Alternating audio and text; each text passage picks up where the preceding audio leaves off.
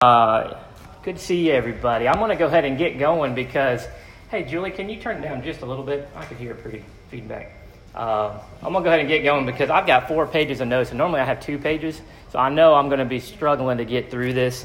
But while people are coming in, let me ask you a question. What's the number one reason why people don't go to Sunday school?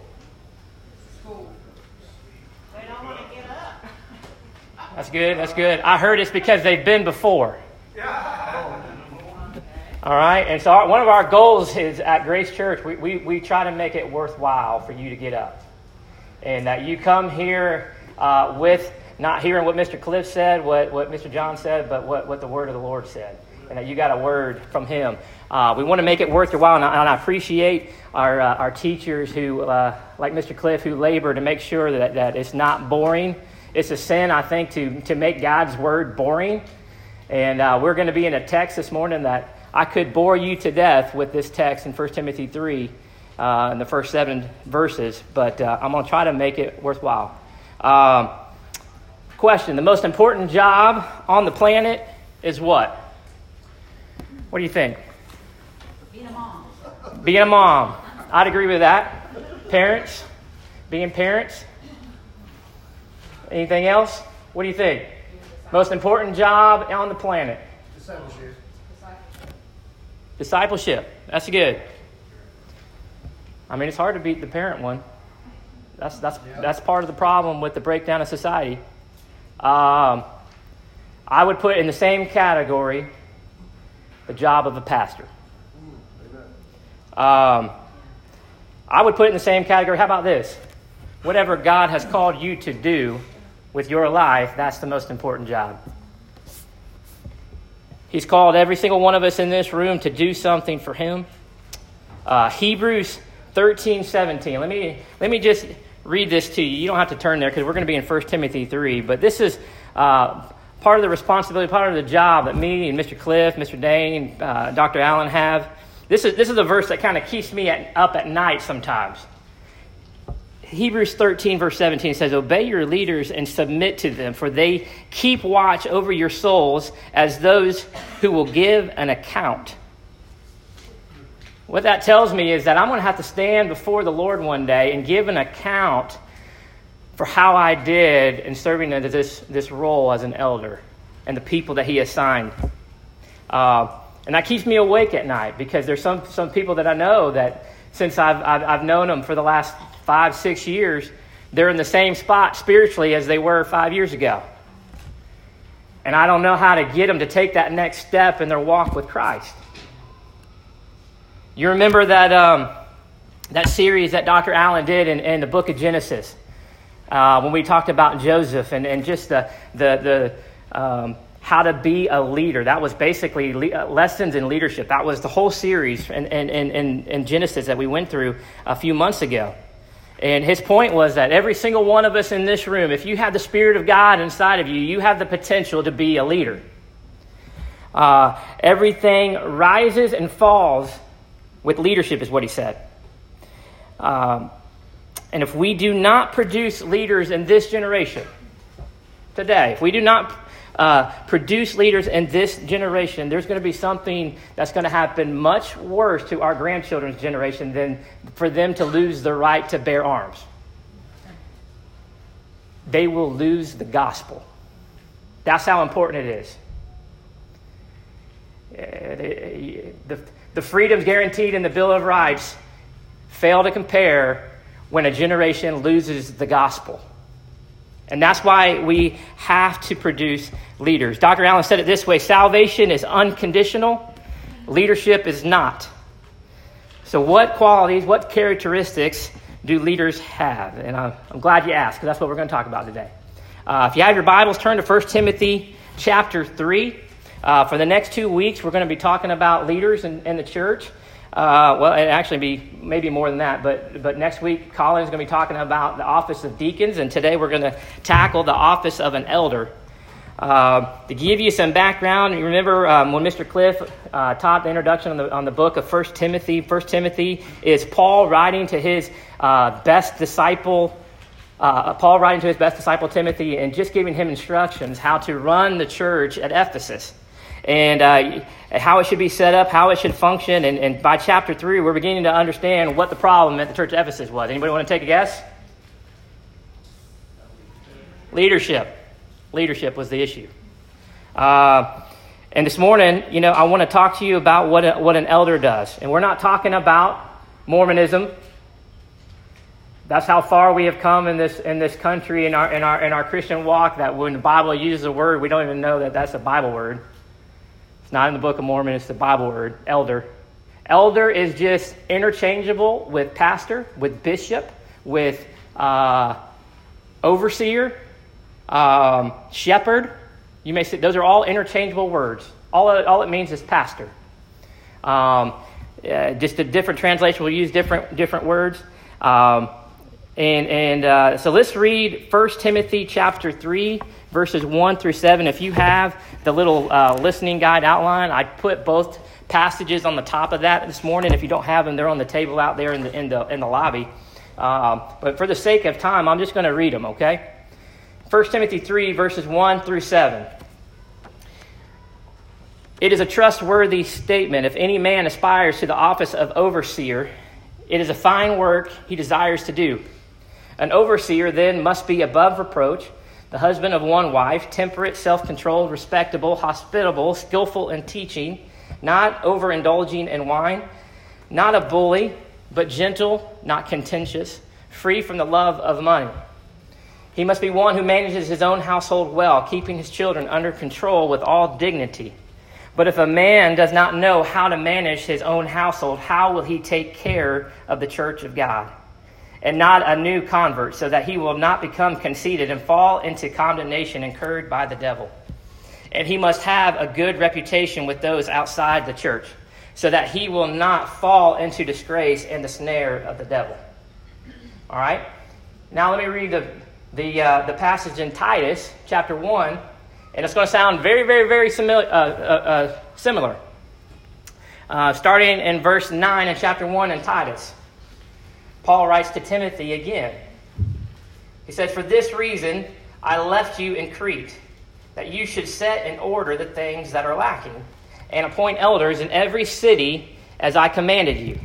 If a man is blameless, the husband of one wife, having faithful children, not accused of dissipation or insubordination. For a bishop must be blameless, as a steward of God, not self-willed, not quick-tempered, not given to wine, not violent, not greedy for money, but hospitable, a lover of what is good, sober-minded, just, holy, self-controlled, holding fast the faithful word as he has been taught, that he may be able, by sound doctrine, both to exhort and convict those who contradict it." All right. So,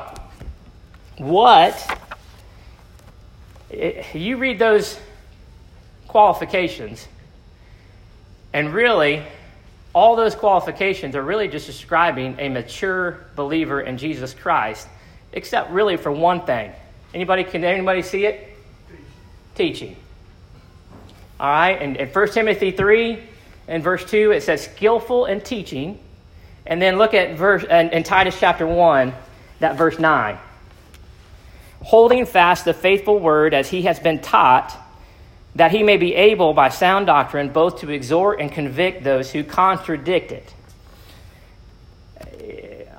When we're talking about elders, I don't want ladies just to turn me off because this Sunday school lesson isn't for me. Just like the men last week, we didn't tune out Dr. Allen because we got a good word from that too. All these qualifications are something that we should all aspire to. Elsewhere in the Bible, just being a mature believer, this is what it looks like, right? Except for one thing: skillful in teaching. That's what Colin's going to get into next week. The difference between a deacon and an elder is going to be this right here.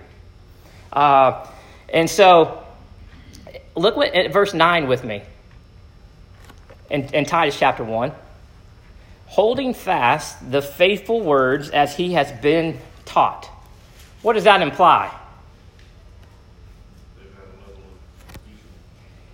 He's got to have a level of teaching. And at some point, it means that he has been taught himself, right? How many of us have had a mentor before in the church? That's more hands than I was expecting. Praise God. That encourages me because that's rare, actually, these days. But it's holding fast the faithful word as he has been taught, meaning he has been teachable at some point in his life. I've heard it say this way. I don't know if it's true, but I like it. Most important characteristic of a leader is what? Colin? He's fat.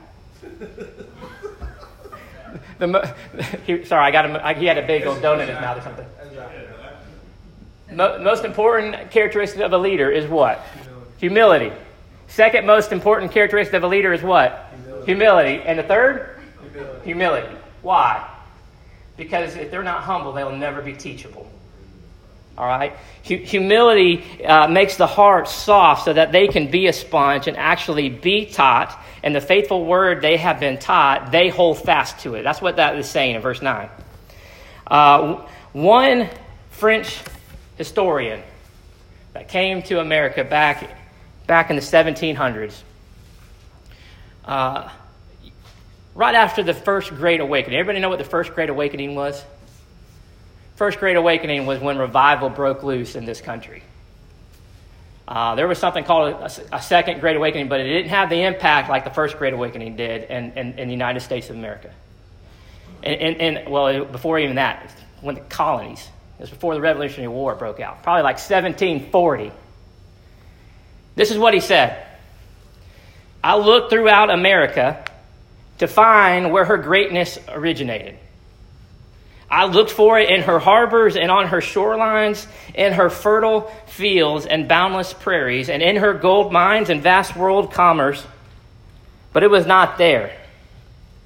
It was not until I went to the churches of America and heard her pulpits aflame with righteousness did I understand the secret of her success. The pulpits. That's what made America great. Grace Church, there has been a spiritual pandemic going on in our country for a long time. It didn't happen in November. It's been going on for a long, long time. There was a missionary in the 1950s named Jim Elliot that was trying to sound the alarm back then. You had leaders like A.W. Tozer and Leonard Ravenhill trying to sound the alarm 50 years ago. And this is what they were sounding the alarm about 50 years ago. Christianity in America is dying. I don't know if that's hard for me to get up here and say that. But when we look on the news and we see what's going on in this country, it is a direct result, in my opinion, of what is going on inside our churches. Okay? And all you can trace it back to the pulpits, I think.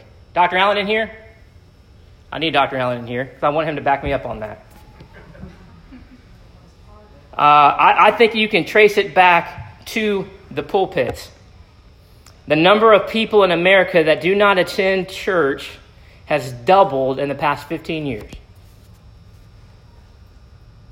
90% of males who are being raised in the church will abandon it by their 20th birthday. What the percentage? 90% of males who are being raised in the church today will abandon it by their 20th birthday. Now, some of them come back when they start having kids, but a lot of them don't. 80% of the churches in America are plateaued or dying. Okay? And I don't want to stand up here and sound arrogant like I'm a know-it-all. And then we leave the room discouraged today. Hey, by the way, where is Christianity growing the most rapidly right now? Where? Iran. Thank you. Good job. So just in case you thought that there is not power in the gospel and that he will not build his church, you're wrong. He will. But there is a serious problem in our country, and it's not who our politicians are. That's a result of what is happening in the church. Grace Church, I want you to, before we get into these qualifications of a leader that I think churches need today, I want to kind of just do a hypothetical, tell you a hypothetical story here. Just imagine this. Imagine your grandchildren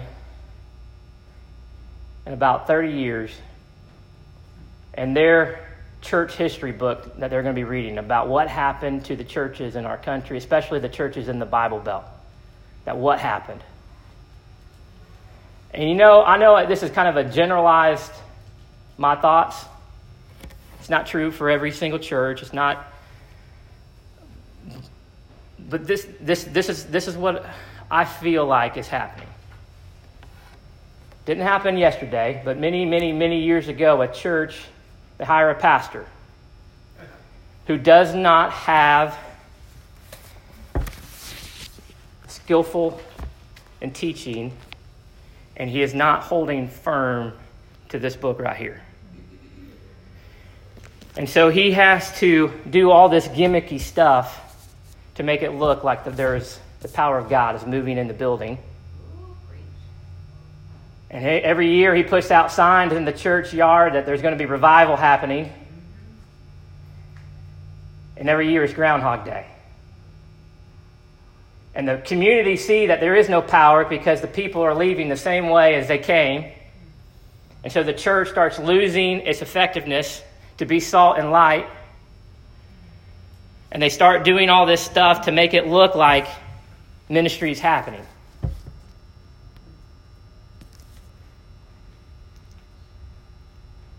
People get baptized, most of them kids, probably hundreds over the years, but church membership never rises. Let me rephrase that. Church attendance never rises. And most of them go MIA. We can't even find them. And the older church leaders are dying off, and these people that were baptized are never raised up to replace them. Instead of preaching the riches of Christ, he told stories. Instead of motivating through the gospel, he motivated through guilt. Instead of praying for God to move, they would just rely on the next big idea, our skills, our charisma. Lost people stopped getting saved because 1 Peter 1 says people are born again through the living and abiding word of God. Sheep stopped growing in their walk because they're no longer being given sheep food. And the mature believers, they began to leave the church services on Sunday morning frustrated, angry, not knowing what to do. They stopped giving because they were tired of seeing their money wasted for things that don't make a difference in the kingdom of God. And eventually they stop going because they're sick of spiritually starving. Or they just give up on the inside and they sit on the pew for the rest of their days until the Lord takes them home. Because discipleship wasn't happening, born-again Christians came to the same Sunday school class for 30 years like it was Groundhog Day. Never growing up, people in that class never growing up and being a leader themselves and being mobilized to do something else. I mean, how many times can you have a Bible study through the book of James?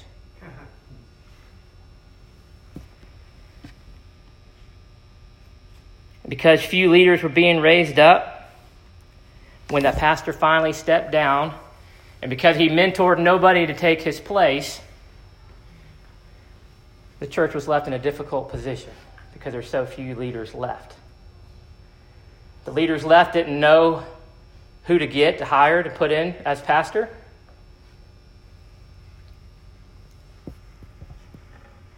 And they had to buy a leader from another church because they were unable to build their own leader within their walls. And from a stack of resumes, they picked the one that was the youngest guy that could connect with families. And he came in, and to his credit, he tried everything. We're going to shorten our sermons. We're going to make them 20 minutes because the average American, they can't listen that long. We're going to actually, we're not going to call them sermons. We're going to call them talks because sermons are offensive. And we're going to renovate our entire building and build new buildings because that's why lost people aren't coming. That's why they don't care. We need to be more relevant. Let's make things nicer. We need to offer more amenities for people to come. He tried everything, but never fixed the problem of why the church was declining to begin with.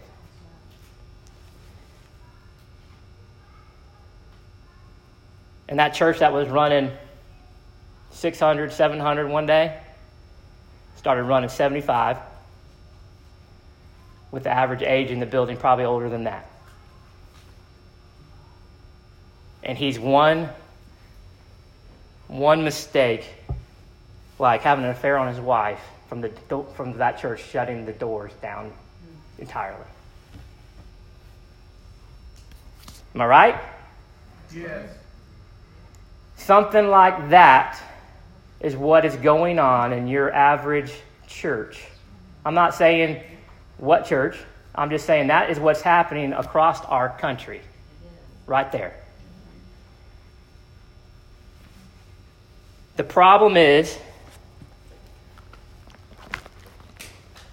we need more men that will stand up in verse 9 and hold fast to the faithful word as taught for the last 2,000 years. Amen. That who are able by sound doctrine to exhort and convict those who contradict it. Amen. Listen, I'm willing to empty out my bank account and say if we could reproduce that man in the back and put him in every pulpit in this country, our country would turn around. I promise you it would. That's right. I promise you it would. What does holding firm mean? Holding firm means to cling. To cling. We need more elders who will cling to the faithful word. I'm reminded of that song, I will cling to the old rugged cross. If you got to cling to something, that means people are trying to take it away from you, by the way. There are pressures for you to let it go. You have to cling to it. Cling means, Timothy, I want you to find men that you would have to take the Bible out of their cold, dead hands. It means that when someone is cut by life, they bleed Bible. The Bible shapes who they are, what they think, what they believe. That's the hill that they're willing to die on. This word right here. It means, Timothy, I know you're a shy young man. You could probably say this about Dr. Allen when he was called to ministry. That you're an introvert and you would rather stay seated. But I have not left you as an orphan. I have sent the Spirit of God inside of you, and I want you to get up and speak God's word to God's people. The elders are the ones who hold firm to the trustworthy word as taught for the past 2,000 years, and they continually get up and say, thus saith the Lord. You can get deacons to do your hospital visits for you. You can hire staff to run the day-to-day affairs, but you cannot get someone to get up here on Sunday morning and say, thus saith the Lord in your place.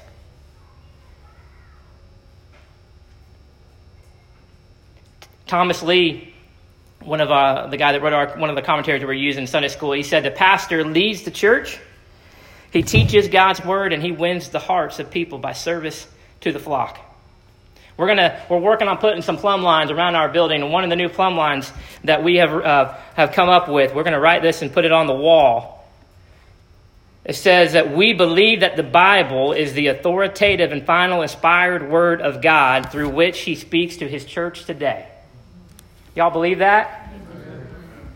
It means that you want to hear God speak to you audibly? Read your Bible out loud. That's what that means. And look at verse 9. We are to hold firm to the message for two reasons. So that, purpose clause. We hold firm to the message for two reasons. That he may be able to exhort, which is another word for encourage, those by it. And then number two, to refute or convict those who distort or contradict it. You know, the good news is by its nature good news. It's encouraging. Meaning if you came to church over and over again and heard the word of God and left more discouraged week in and week out than you came, then you did not hear the word of God. Because the word of God by its nature is encouraging. Therefore, there is now no condemnation for those who are in Christ Jesus.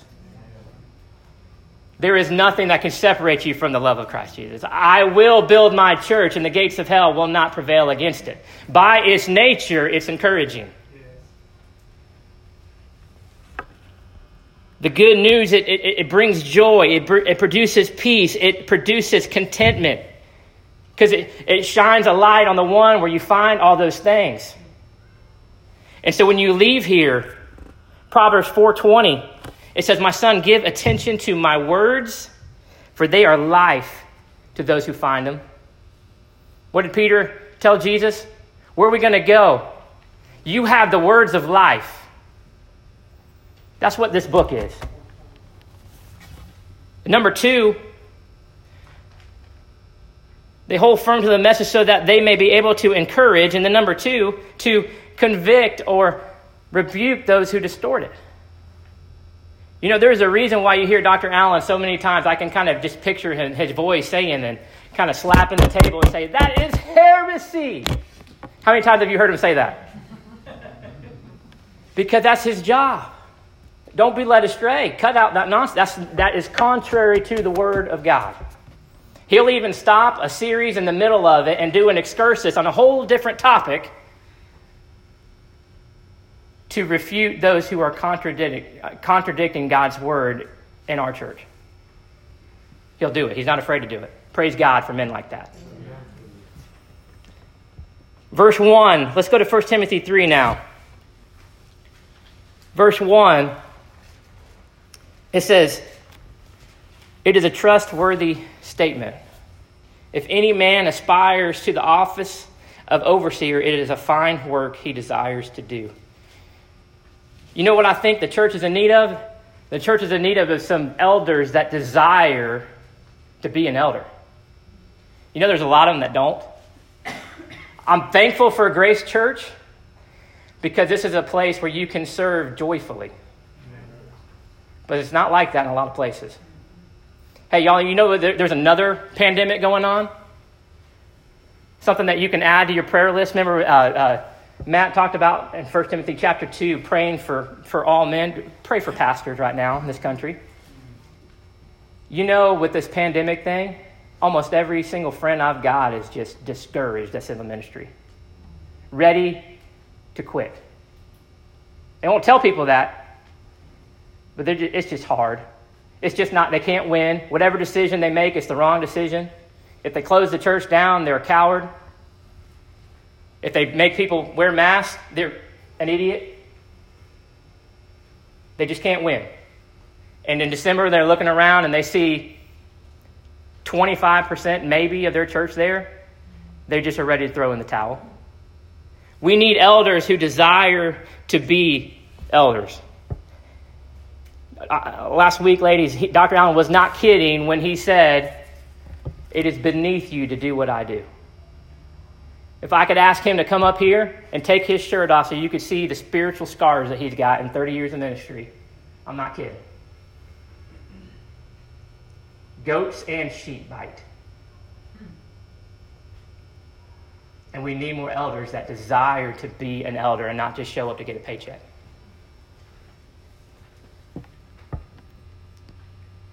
H.B. Charles, a pastor, once asked his daddy when he was about 16 years old. He became a pastor when he was like 17. "Daddy, how do I know I'm called in the ministry? How do I know I'm called to preach?" And his daddy said, "What do you say, Dane?" You asked, how do I know that I'm called to preach? Yeah. Did I this talk? I'm sorry. He said, "Daddy, how do I know I'm called to preach?" And his daddy said, "Do whatever you can to not preach, son." And walked away. And he's like, "What kind of answer was that?" Well, his daddy ended up dying before he had explained that to him. And now after he's been a pastor for 20 years, he knows exactly what his daddy was saying. That if you can shut your mouth and not preach God's word, then you were never called to preach, son. Look at what the prophet Jeremiah said. There is in my heart, as it were, a burning fire shut up in my bones, and I am weary with holding it in. I cannot. I talked to Colin the other night what the difference between a deacon and an elder is. And I said, Colin, if you can picture yourself in the ministry for the next 30 years and have no avenue to teach God's word with grace group, with Sunday school, with preaching, and you're okay with that, now that's fine then you're not called to be an elder. Mr. Cliff, am I right? Amen. Can you picture yourself never teaching God's word again? Not hardly. Yeah. It would eat at you in the inside, right? I was already wanting to help you out a little this morning. Yeah, good. Please, I need it. When is that paycheck coming? Yeah, I know. We're getting to that. That's coming. Do you have this desire? Can I tell you? According by the inspiration of the Holy Spirit. Look at verse 1. It's a good work. It's honorable. Do you have the desire to have a front row seat to watch God work in his people? Do you have a God-given desire to be a part of the most special days of their life, like their wedding, the birth of their children, their funerals, their baptisms, the spiritual victories? Do you have a God-given desire to have the most fulfilling and purposeful years of your life being a servant leader of the Most High King that brings glory to him and helps to build up the kingdom of God? It's a good desire. Philip Brooks wrote, if any man is called to preach, don't stoop to be a king.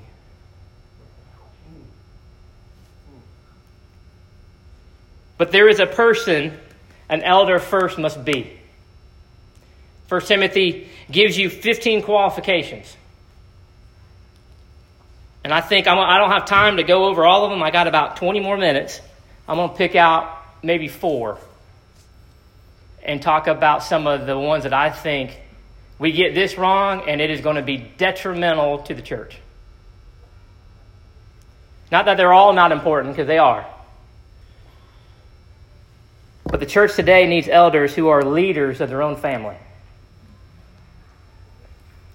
According to Paul, leadership in your own family is proving ground for leadership in the church. And according to Paul, there are 2 aspects of this. Number 1, look at verse 2 with me. An overseer then must be above reproach, the husband of one wife. The husband of one wife. Now, I've seen a lot of churches just run with that and say, well, you got to be married to be a pastor. You can never be divorced to be a pastor, and on and on and on. It's not what that means. That means an elder must be a one-woman man. That's what that means. A one-woman man. What does a one-woman man mean? Anybody have an idea?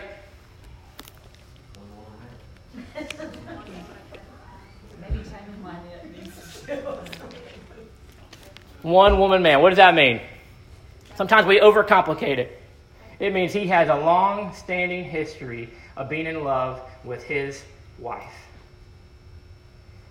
He's not looking at pornography.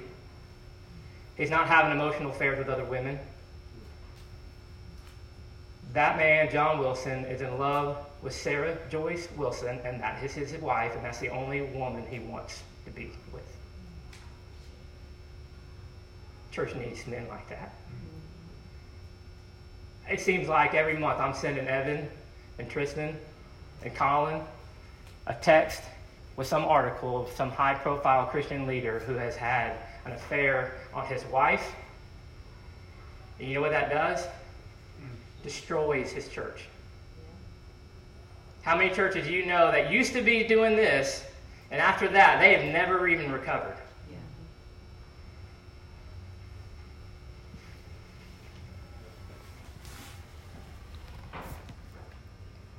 Not only must they be a one-woman man, they must be the manager of their own household.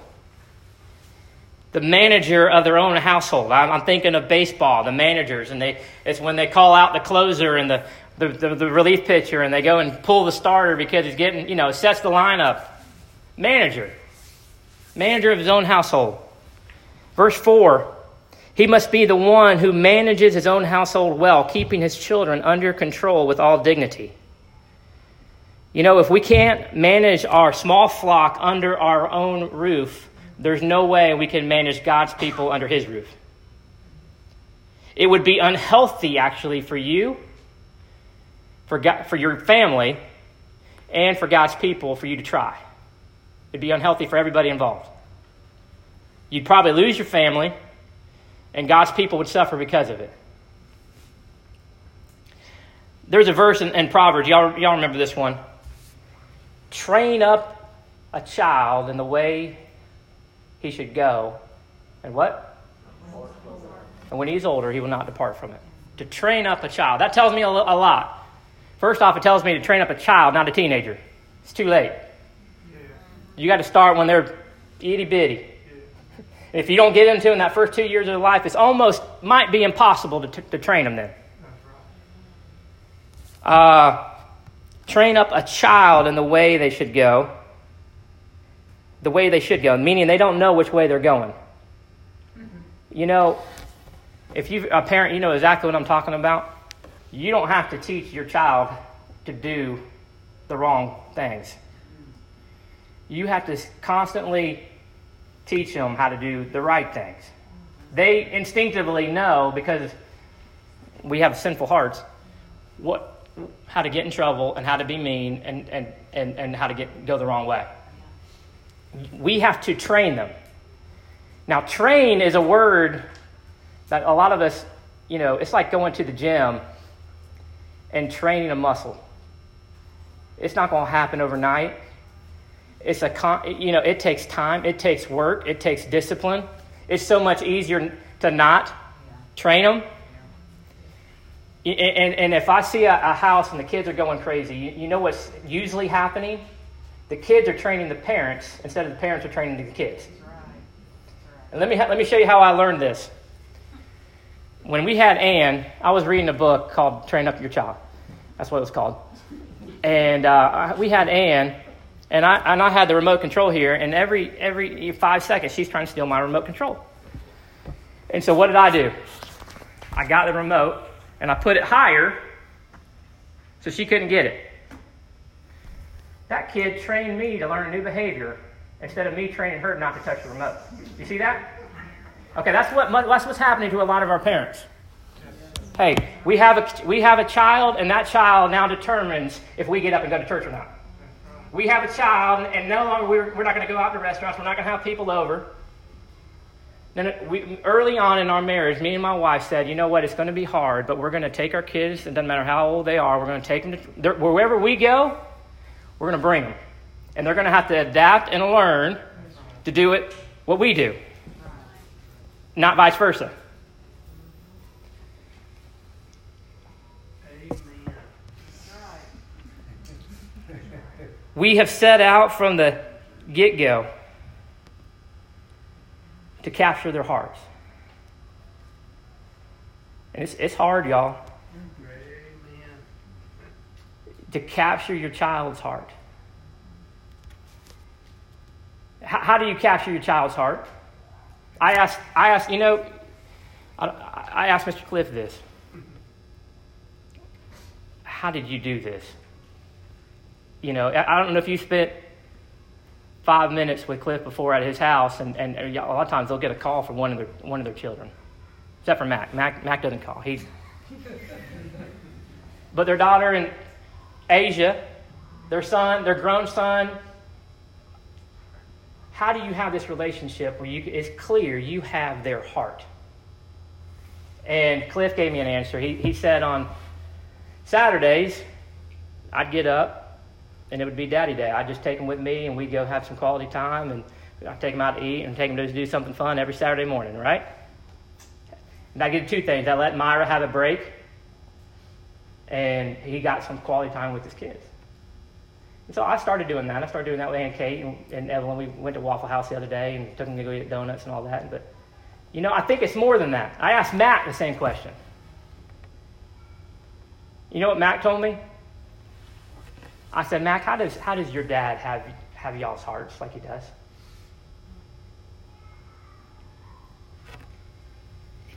So this is what he said. He has the ability to stop what he's doing, no matter how busy he is, and make you feel like you're the most important person in the room. Y'all, how do you capture your child's heart? The same way Jesus Christ captured your heart.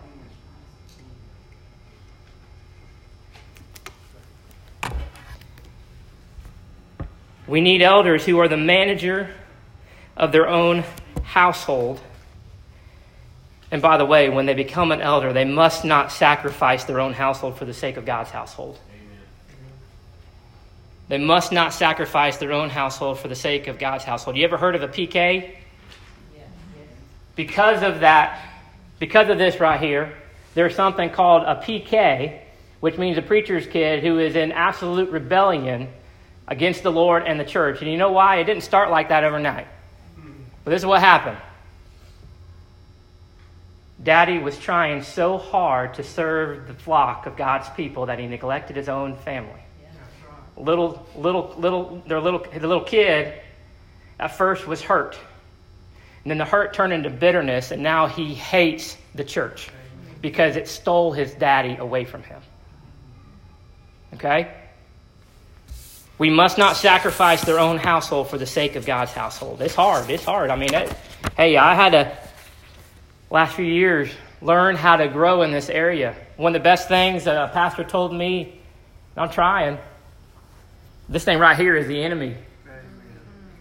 When you come home, best thing you can do is put this on top of the refrigerator and you have those few hours with your kids before bedtime.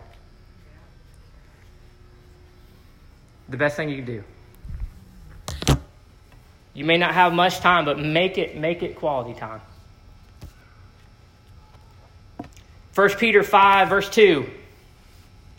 Shepherd the flock of God, which is among you, serving as overseers, not by compulsion, but willingly, not for dishonest gain, but eagerly, nor as being lords over those entrusted to you, but being examples to the flock.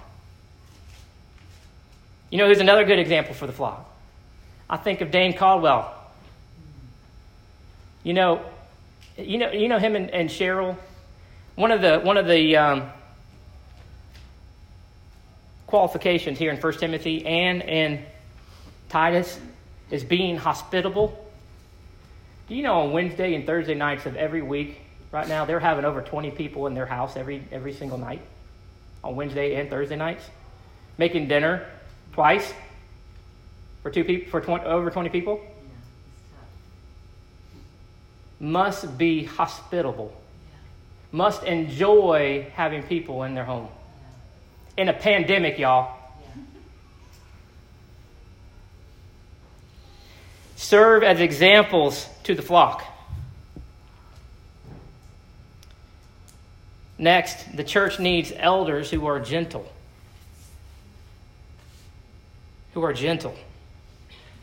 They deal with others as the Lord has dealt with them. It says in both 1 Timothy and in Titus, not quarrelsome. The Greek word, I'm going to say this just for Dr. Allen's sake. It means amacho. What do you think amacho means? You remember Macho Man Randy Savage? Well, macho, meaning not that. Not a brawler. How many, goodness gracious, how many pastors have you met? They're all over social media. I don't even know if they've ever heard Philippians 2:14, do all things without complaining or argument, slow to speak, slow to get angry, quick to listen. The Lord has given us 2 ears to hear and 1 mouth to speak for a reason. And I know this personally. in the guise, this is what they'll say, pastors that are not gentle. In the guise of iron sharpening iron, they will tear into you. And it's not iron sharpening iron, it's iron piercing flesh. And they will just have a laundry list of everything they find fault with you. And they spiritually injure God's people, and they're going to have to stand before the Lord one day and answer for that. That's right. You take a poll, what city was it? Somebody, was it Dane? What city was it where y'all did a knocked on every door, and the question that everybody answered yes to was, have you ever been hurt in a local church? Pastors who are gentle, who treat others as the Lord has treated them.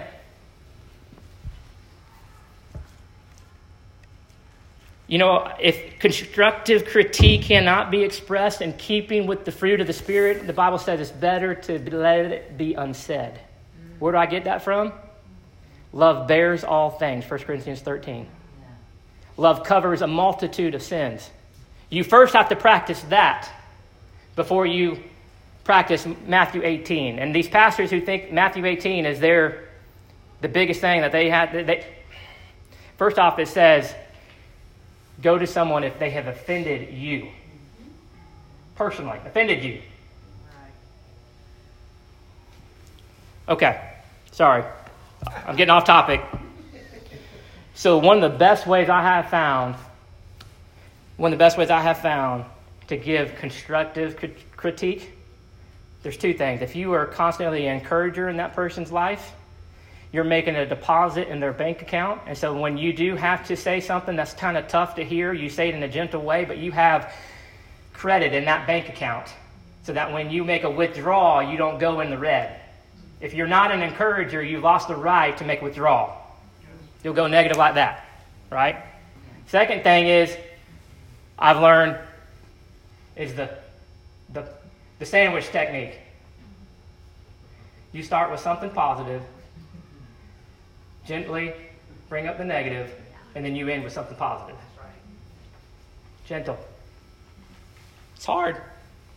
I was there, I've sat there next to Dr. Allen one night, and it was kind of I didn't think it was going to be a difficult conversation, but he was talking to a church member. It wasn't even in trouble. I mean, it was just giving counsel. And I was thinking to myself, man, I wish I could be that gentle and talk to somebody that way.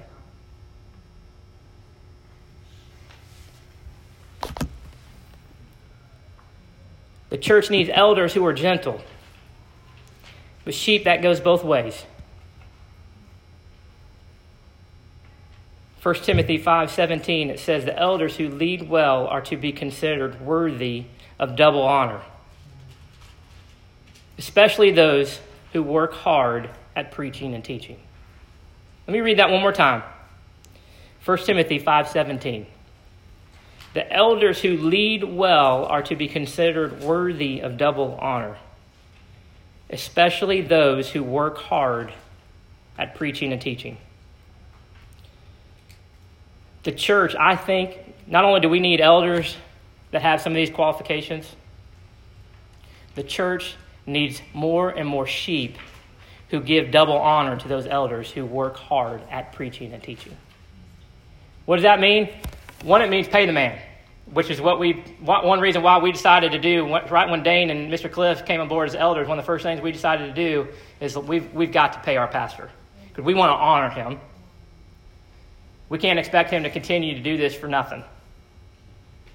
Right? Amen. But double honor. It's not just an honorarium. It's not just paying the man. You know what would be more valuable to him than money that we give him? Not just to like talk him up and just say, oh, he's the best pastor. I mean, honor the word that he spends so hard studying to bring. He labors to bring a feast for God's people, and nothing's going to bring more joy to his heart than see God's people eat and rejoice and obey it and put it into practice and tell others about it. Right? Right. Double honor. Y'all, I've been a Christian for 23 years. Dr. Richie Allen is the best preacher I've ever sat under. Amen. Amen. And I'm not here this morning just to pump up how great our elders are. It's kind of just turned into that this morning, but I'm not kidding. I appreciate last week we went home after that sermon, and I went on Facebook and I saw Miss Gina share on her Facebook page. Dr. Richie Allen shared the sermon and said he's the best preaching teacher I have ever sat under. Shared it on her page. That honors him. Amen. That honors him. No elder will ever match every single qualification perfectly. Because us four, we're not perfect. I was studying for this, and it crossed my mind, John, maybe you need to step down. We're not perfect. There's only one who is perfect. But you want an elder that will hold firm to this word no matter what the temperature is out there, no matter what the pressure is in here. He's going to hold firm to the word of God to ensure your grandchildren do not lose the gospel. Some elders will be stronger in certain areas and some will be weaker in certain areas, but are they making progress? Are they working on their weaknesses? And y'all, we have a, I've always heard that when the church has a vision, it should be something that is unattainable. But we have a desire to plant more churches, just like this one, all over this state, particularly the Panhandle. All right? But for that to happen, we have to see ordinary believers continuing to make progress and take giant steps in the area of leadership. And put their yes on the table and say, yes, Lord, I'm willing to be an elder. I'm willing to be a pastor.